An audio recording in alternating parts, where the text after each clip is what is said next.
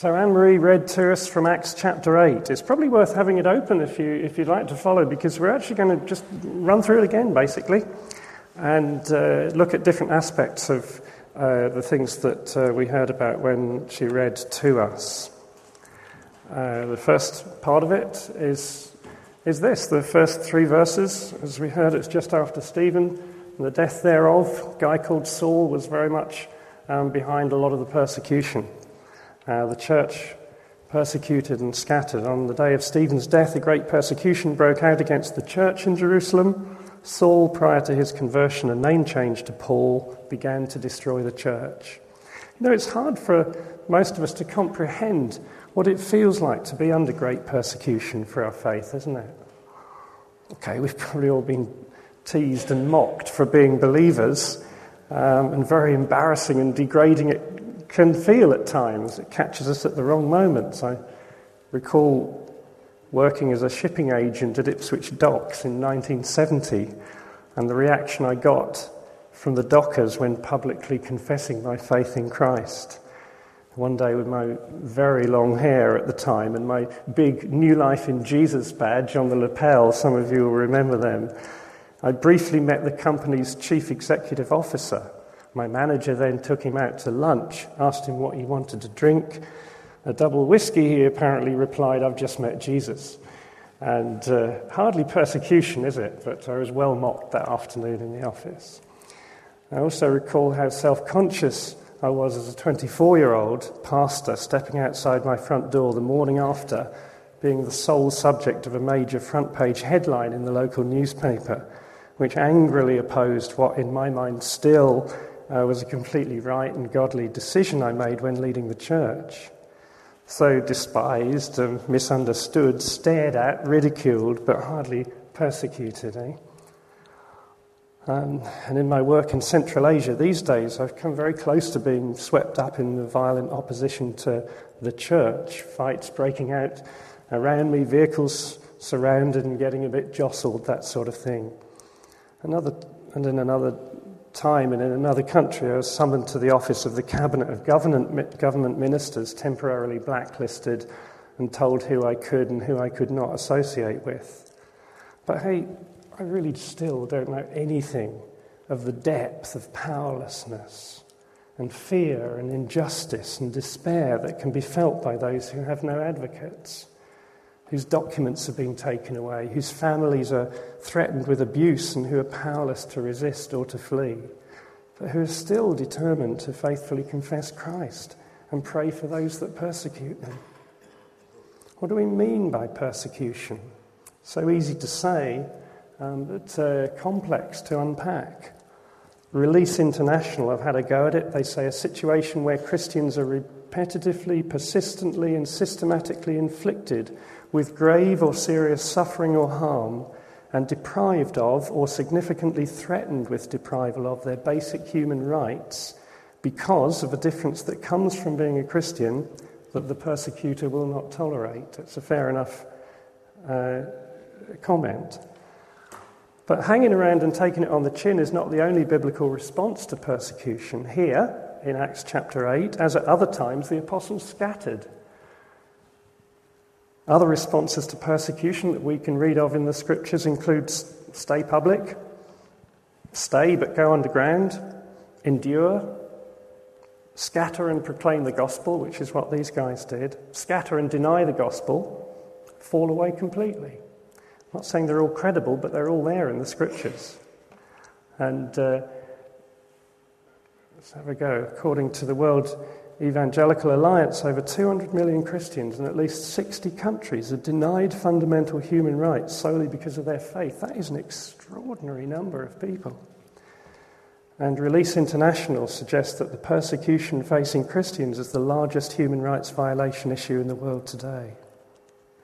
I wonder if we can just lift our hearts for a moment, just take a little moment and pray for those. Maybe the figures are right, maybe they're wrong. We know some real stuff going on that gets to the absolute core of your being. You know, and just those tiny moments where I've known just being able to watch the fear in people's eyes. Let's pray for those, our brothers and sisters in this global gospel, while we sit here relatively comfortably in the UK. It may not always be that way, of course. Father, we do lift our hearts again this morning for those we can hardly imagine, feeling things and enduring things that we can hardly imagine.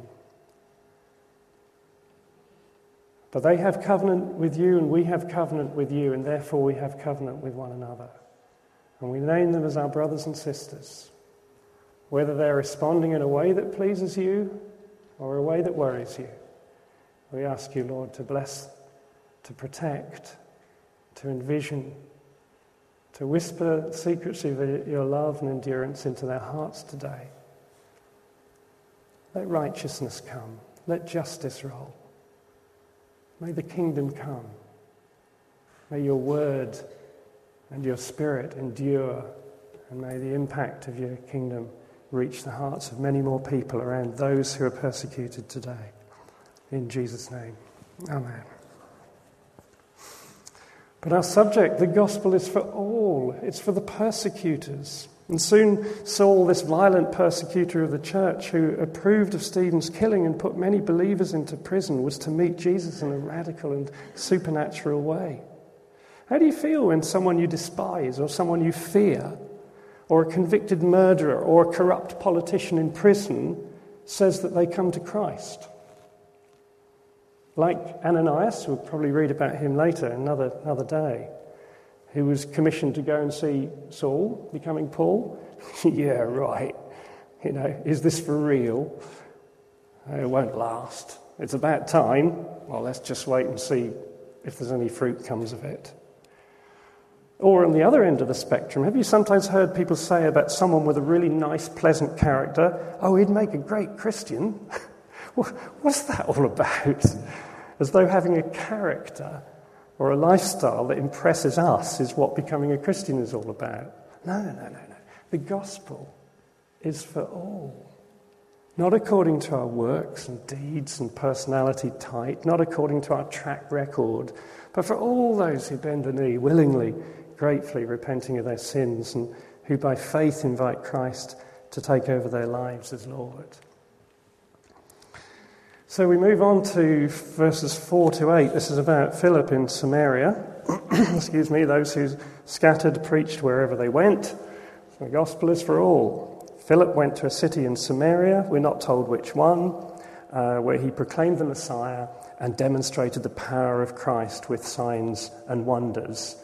So what do we know about the Samaritans? A mixed blood race resulting from the intermarriage of Israelites who were left behind when the people of the northern kingdom were exiled, and Gentiles who were brought into the land by the Assyrians. And I think there's a scripture there. You could look that up in 2 Kings, find out some of the history. But by Jesus' day, there was bitter hostility and antagonism that existed between the Jews and the Samaritans. Remember how shocked the disciples were when to find Jesus talking to a Samaritan woman at the well in John 4, and how Jesus used a story of the Good Samaritan in reply to the question, who is my neighbour? Apparently Elim Church, International Church up the road, recently reenacted the story of the Good Samaritan in one of their meetings. And apparently the guy beaten up and left on the ground wore an Ipswich shirt. I don't mean in Luke 10, I mean at Elim. And the priest and the Levite then walked past on the other side, wearing priesty sort of clothes and Levitish sort of clothes. And yeah, you guessed it. The Good Samaritan came along in a green and yellow Norwich shirt. He was a canary, or in local parlance, a budgie. East Anglian, yeah. On Anglian news, yeah. But one of us is the Pope a Baptist. So that was the same way the Jews regarded the Samaritans. However, the gospel is for all. And almost always the Samaritans are spoken of favourably in the New Testament, and they responded to Jesus and to the early church enthusiastically. So, verses 6 to 8 of Acts chapter 8, the people listened carefully, demons came out, lame were healed, and there was great joy in that city. So on we go. This is the section we didn't read. It would have been a bit long to do so. But it's about a guy who's called Simon, and he was a sorcerer. And he was believed and baptized in water, saw astonishing signs that was happening through Philip. Peter and John came down once they'd heard about it from Jerusalem. After that, the believers were baptized in the Holy Spirit. Simon, the sorcerer, saw this, and he actually offered money for the Holy Spirit and was rebuked, and he repented, and Peter returned, and John returned to Jerusalem preaching in the villages. Fancy someone offering money for the Holy Spirit. But we don't always get the hang of things straight away, do we? Who didn't have baggage when they first came to Christ? Since and after coming to Christ, who hasn't had to be convicted and rebuked and forgiven for a few dodgy attitudes and ungodly actions along the way? But in the wonderful grace and mercy of God, this gospel is for all. Praise the Lord, not just for those who get it instantly or who turn into saints within the fortnight, but also for those of us who stumble along, one step forward, one step back, and gradually, slowly get there. The gospel is for all. Where are we now? 26 to 40, that final section about Philip and the Ethiopian. An angel told Philip to go southwards towards Gaza.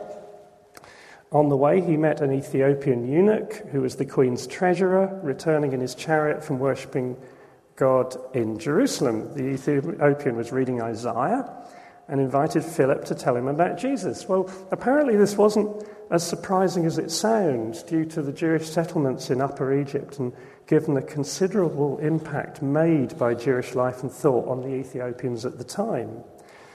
But Philip told him the good news about Jesus, and the Ethiopian was baptized. The gospel is for all nations, all cultures. Even though I had a friend once who went on 2 teams with me, she never quite came to know the Lord, and I just happened to joke about God being an Englishman once, or Jesus being an Englishman. And she looked around and said, he was, wasn't he? All nations, all cultures, all religious backgrounds, all spheres of society. Please, would you pray for my wonderful wife, Bella? She has 2 jobs. This week, she'll walk just round the corner from our home, where her job is to give very menial hands-on care and support to a few adults with learning disabilities. Next week, she'll do her other job, which involves flying to Azerbaijan, where she will begin to negotiate the UK pre-Olympic Games arrangements with the Minister of Youth and Sport and the Vice President of the Azerbaijan Olympic Committee. The gospel is for all. And one day God might ask you to share the gospel with Samaritans, and the next day with Ethiopians. One day with the homeless alcoholic, next day with the Chancellor of the Exchequer. The gospel is for all, for the brilliant academic and for the illiterate rural peasant. The gospel satisfies, isn't this wonderful? The gospel satisfies the most complex minds. And praise God for philosophers and apologists such as C.S. Lewis and Francis Schaeffer and Josh McDowell, and people who can reason with the world's best minds, all for the sake of the gospel. The gospel is for all. And praise God for those who have noticed that actually 75% of the Bible is stories rather than abstract and intellectual concepts, and who've therefore committed themselves to working with those who can only receive information orally, who've never learned to read or understand what a book is, which, believe it or not, includes 75% of the unreached and least reached people groups around the world, and 95% of the women of the Islamic world. And praise God for those. We're sending some of my colleagues on a course in a few weeks' time, which is looking at the presentation of the gospel through pictures, through stories, for those who wouldn't understand what written word is all about. The gospel is for all. Anyway, the Spirit suddenly took Philip away to Azotus or Ashdod, and if you were to go there today, it's at least 20 miles away. He got there in an instant. Then we find him going up to Caesarea, further up the coast. Fascinating, this, being transported in the Spirit, some people call it. And it wasn't unique to Philip. Paul talks in 2 Corinthians about being caught up to the third heaven, whatever that meant. And Enoch in the Old Testament, also Ezekiel and Elijah, all in the Old Testament, knew what it was to suddenly find themselves somewhere else. Amazing. But as for Philip, he was evangelist. He settled in Caesarea. We read that in Acts 21. Paul talks of staying in his home. He had 4 daughters, all of whom prophesied. Blimey, how scary is that? Get an invite for tea there and you'd have to be on your best behaviour. Who else was given the title of evangelist in the Scriptures? Absolutely right, no one. He's the only one who's given the title of evangelist in the whole of the Scriptures. Paul urged Timothy to do the work of an evangelist. Evangelists, we read in the Scriptures, are not there to do all the preaching or the witnessing. We tend to think they are. They're the experts who we put on platforms to do it all. We're all witnesses, but we're not all evangelists. Evangelists, according to the New Testament, Ephesians 4, are a gift from Christ himself to equip the saints for the work of ministry, to equip the saints for the work of evangelism. Stuff that Julie's doing, very much in line with this, so that we can all grow up into his fullness. Do you know, when I was a pastor, I found I was regularly able to lead people to Jesus. It was easy in a way, in the sense that I had regular opportunity in public meetings to bring people who visited the church to the point of decision. And then I prayed with them and God did the rest. It was wonderful. But outside of that meeting environment, I was just useless. I never knew what to say. And I had a friend who'd regularly give hitchhikers a lift. And they would seem to jump in his car and he would say, "Do you want to know about the Lord?" And they would respond by crying, "What must I do to be saved?" Well, that's what it seemed like to me. And it never worked that way for me. They would jump in my car, I'd ask them, "Do you want to know about the Lord?" And they'd look at me squint and say, "No, I want a lift." Now, I was determined to crack that once and for all, and I changed my tack. Softly, I thought. Take an interest in them. Ask them a few questions about themselves. So the next time I stopped for a hitchhiker, he jumped in and we set off down the road. And I asked him what he did for a living, and he told me he was a student. And then he said, "What about you? What do you do for a living?" Glory to God, I thought. This is the opening I've been waiting so long for. "I'm a pastor," I replied casually. "Really?" he said. "My dad was a plasterer as well." We spent the rest of the journey talking about thistle and finish. And I'm not sure I've ever given a hitchhiker a lift since. But ladies and gentlemen, the gospel is for all and to be shared by all, not just by the successful evangelist, but for all those whose captain and hero is Jesus. And it's great these days, Have you noticed? I think there's a real groundswell of natural ease and confidence growing in believers to share the gospel with Jesus and their friends, of Jesus with their friends and neighbours and workmates. For many, many years, probably definitely decades, we've not been Christian by culture, we've been Christian by choice. And no one can say we live in a Christian culture, although many in other parts of the world think we do.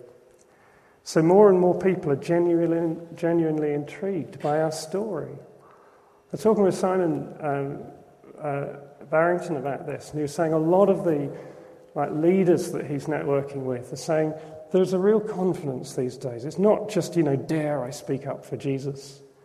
It's just finding, just being so 100% happy about knowing God that we won't have any form of embarrassment. We won't hold back. We won't soften down just through, fear of embarrassment. I can see it as well.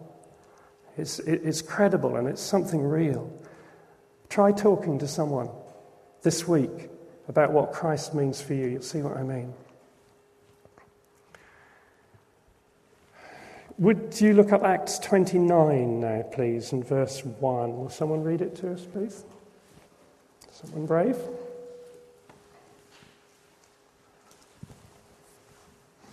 Acts 29 and verse 1.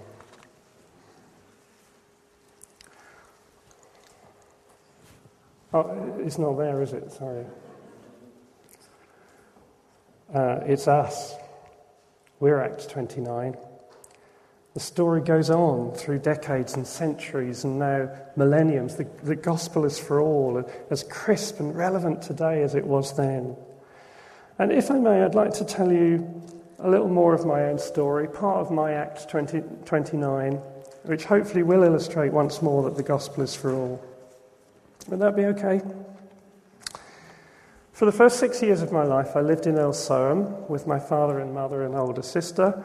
When I say in Earl Soham, it was actually a couple of miles down a tiny back lane halfway between Earl Soham and Kettleborough.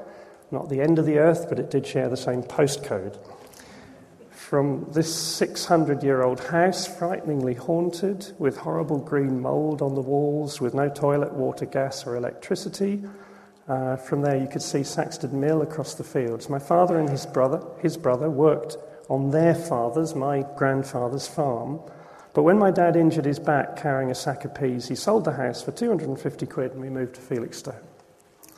There, working for an insurance company, my father's life really fell apart.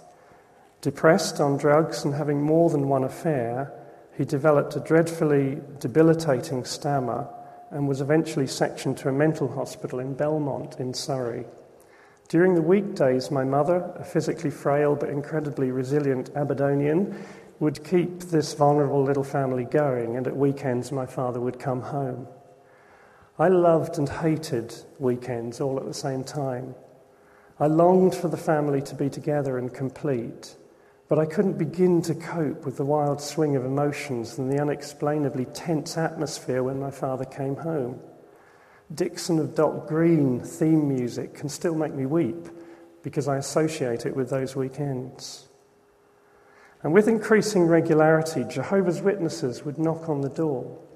Sensing the vulnerability of my mother, they tried to persuade her to join their sect. And with at least some nominal God awareness in her history and in considerable turmoil, she decided to visit the local Anglican vicar, who, I remember to this day, just radiated the love and the joy of the Lord. And he led her to the cross and to a real, rescued, redeemed relationship with Jesus. I was 8 at the time. And a few months later, our family was invited to attend a rally, as it was called, at Felixstowe Spa Pavilion, big Christian crusade event, something like a mini Billy Graham festival, and where local band Messengers of the Cross were doing what must have been one of their very early gigs. I remember where we sat, near the back, central block on the right-hand side.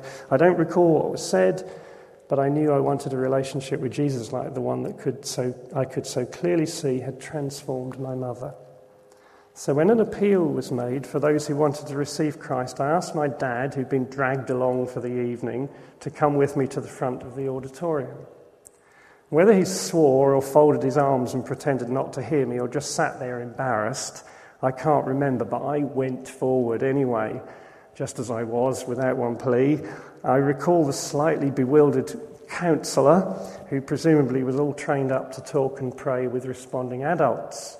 Well, he got the short straw and was assigned to talk to me.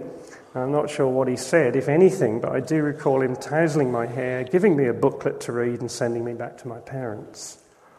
Such lame counselling could have been a disappointment and an anticlimax to me, but it wasn't at all. God's damage was done. I know without a shadow of doubt that I repented and accepted Jesus Christ in my heart that night, and that his Holy Spirit came into my heart. I was saved, I was rescued from my sin, forgiven for my sins, and have been a grateful Christian ever since. Now, years later, when I was 30, I was invited to lead worship and speak at a pastors' conference in New Delhi in India. It was my first trip outside of Western Europe. One afternoon, feeling a little overwhelmed and missing my family, I visited a Christian bookshop that had been recommended to me. And picking up a copy of Michael Green's book, New Life, New Lifestyle, this is what I read. It was a hot afternoon. I was watching the curate chat to the large number of elderly people who had gathered for their regular informal Thursday afternoon meeting. I was struck by the way he seemed to care. Then I met his wife. I noticed their relaxed trust in one another and their obvious harmony. I remarked to my friend, the vicar, that he'd got a splendid new curate, even if he was a bit older than most. Then he told me the story. Actually, I could do no better than give it to you in the curate's words. He said, when I was in my early 30s, I became involved with another woman. I fell into sin of the ugliest kind, which made me reject all thoughts of God, which very nearly broke up our family life. 5 months in a neurosis hospital under the care of some of the finest psychiatrists made no difference to my attitude of life. I came out of hospital worse than when I went in. I had developed a terrible stammer. I took drugs at night to try and help me sleep. I took pep pills during the day to try and keep me going. I went out of my way to avoid contact with anyone at all. I fainted in the streets and I jeered at anyone who tried to help me. I was determined to carry on with my selfish and sinful way of life, no matter what hurt it caused other people. Then one Christmas, my son Alan, who was then just 8 years old, gave me a picture of the Lord Jesus standing at the door knocking. Behold, I stand at the door and knock. If anyone hears my voice and opens the door, I will come into him and eat with him and he with me. He said, for a long time I deliberately turned away from that picture, but the knocking became more and more insistent until finally at 10 p.m. on the 26th of June 1961, in utter desperation and almost unbelief, I said, Lord, you can say you change other people's lives. Come into my heart and change mine. At last I'd taken that step of faith and immediately my prayer was answered. There was a complete transformation in my life from that moment onwards. And then Michael Green goes on, undoubtedly there was, etc., etc. That was it. Jesus knocking at the door of my dad's heart. The gospel is for all. It's for Paul the persecutor and for Simon the sorcerer. It's for the sidelined Samaritan and for the elite Ethiopian. It's for those whose conversation was sudden and spectacular. And the gospel is for those whose journey is gradual and bumpy. It's for the brilliant university professor and for the hillside herdsman who's never learned to read. Across the globe this morning, there are Muslim background believers and there are Messianic Jews, rescued murderers, humbled royalty, all who equally name the name of Jesus. The gospel is for all. It's for the innocent, bewildered 8-year-old and for the unfaithful husband and father who messed up in every way he could think of. It's for those walking their dogs along the prom past Felixstowe Spa Pavilion this morning. And for those who right now are frantically sweeping the Commonwealth pavements outside that bookshop in Delhi. The gospel is for all. See, it isn't reason or intelligence or academic argument that prevents people from coming to Christ. It's not about status or behaviour. It's attitude of heart. It's the demands of the cross. It's about letting go and trusting in the love of God. It's about allowing Jesus Christ to become the anchor, the captain, the hero, the director, the master, the rescuer. Jesus said it's easier for a camel to go through the eye of a needle than it is for a rich man, an arrogant man, a self-sufficient man to enter the kingdom of God. He also said that anyone who would not receive the kingdom of God like a little child will never enter it. Will never enter it.